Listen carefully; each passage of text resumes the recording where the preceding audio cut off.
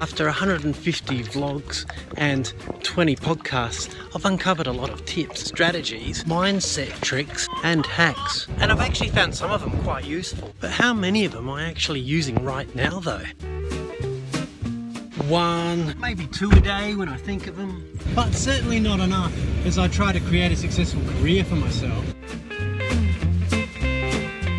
So how do I create good habits that stick? It's pretty easy to create bad habits, mainly because they're a point of least resistance to get you that quick fix. And as many people say, you've got to get out of your comfort zone to grow.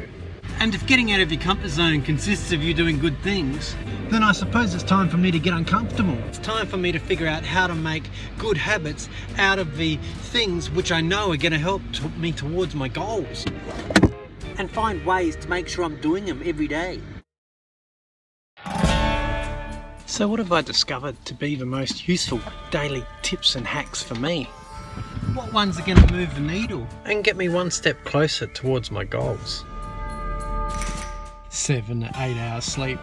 Pretty basic, but I'm gonna find it's essential. Creative writing in the morning, run or yoga every day, and my own little creation, the if this then that work schedule, or as I sometimes refer to it as the task sandwich. Fast twice a week. Using the screen time function on my phone as a Pomodoro task timer. Diet, for me it's no grains, no sugar, no dairy, and sadly no caffeine. It just doesn't seem to mix very well with anxiety. Quickly writing my goals, what I'm grateful for, my why, first thing in the morning when I wake up. Michael Worth's 7-minute drawing challenge. And breathing time. These are the things I want to make part of my daily life. I know these things work for me, so why can't I do them? I get distracted, I don't have time, I just forget about them. So tomorrow I'm going to try and figure out how to turn all of this into a daily habit. Why do I always brush my teeth at the same time every day? Eating popcorn while I watch movies. Well, I don't really do that anymore. But checking my phone 100 times a day. Or using that same toilet cubicle every time I go to the shops. You know, I always know it's clean, relatively clean, and there's a lock on the door. We're all creatures of habit, and I suppose it's just a matter of making sure our habits take us closer towards our goals rather than further away. And the tactic I already used to consistently get work done was the don't break the chain method. I didn't even realise this is what I was doing, but with the daily vlog, I was creating a habit. A good habit. Apparently it takes 18 to 264 days to create a new habit. The average of being 66 days. Jerry Seinfeld created the don't break the chain method, and that's no joke. The don't break the chain method of creating good habits and being productive is really pretty simple. You get a calendar, you know, like an old style wall hanging calendar with puppies on, not a virtual one like on your phone, and then start marking out with big crosses every day you succeed in completing your tasks, probably in thick red felt tip for visual effect. Because I think it's a visual thing. You got to get that warm feeling inside when you see all those lines of X's lining up along your calendar, filling it up to be one big thing full of X's. Pure, unbroken productivity. And the psychology is that the more you do, the more you're likely to keep doing. You basically guilt yourself into keeping on going, because with a physical calendar hanging on your wall, you've got all these rows of X's, and if you leave a gap there, it's going to annoy you every time you go past it. It's something that will probably annoy me. But I've got a problem. What if I want to get more than one task done in a day? Do I have to do all those tasks to get my X? Or do I have a wall with 10 calendars on? I'm thinking of doing something else. So can I do the don't break the chain good habit creation productivity method without a physical wall calendar for everything I want to turn into a good habit?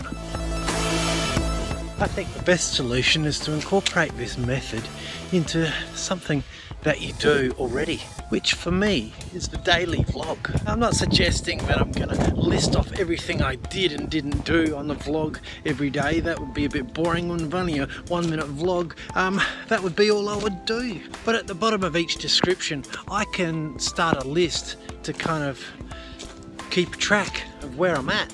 For instance, meditation. I can say I'm on 45 consecutive days, and if I break that link, if I miss a day, something more severe happens. I go back to day 1, which is something I picked up from Michael Wolf's 7-minute drawing challenge. I think this method's even more inspiration to not break the chain, because no one wants to go back to day 1. So starting tomorrow, you'll begin to see a tally at the bottom of my video description.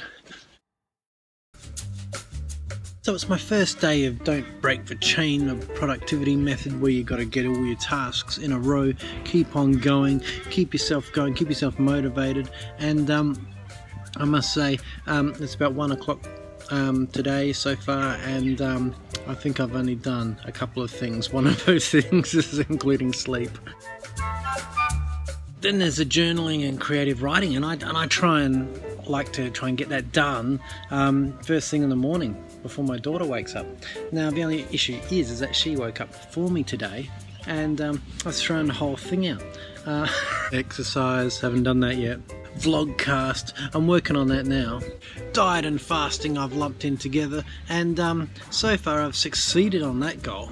And 7-minute drawing challenge, I'm on to that one. I'm going to get on it straight after this. The good thing is about this challenge is it doesn't listen to your excuses. An X is an X, you did it or you didn't do it. Yesterday I posted the vlog with a thumbnail which said no excuses. And today I've spent pretty much the whole day with my dad in the emergency department of a hospital. Now I think everything's okay. This is with my dad, and you know, it's funny, you know, as soon as I put something like that out there in the world, something comes up and goes, yes, there are excuses. There's always going to be excuses, and quite very valid excuses why you can't get things done. And I think you just got to accept that, and you know, because that's life. That's what life is.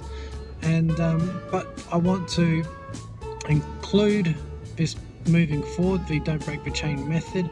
I want to have a little tally at the bottom of my description to see what things I'm succeeding at and what things I aren't, and hopefully that'll be a useful tool for me to try and motivate me to not break the chain and keep going with all the things that I want to be doing.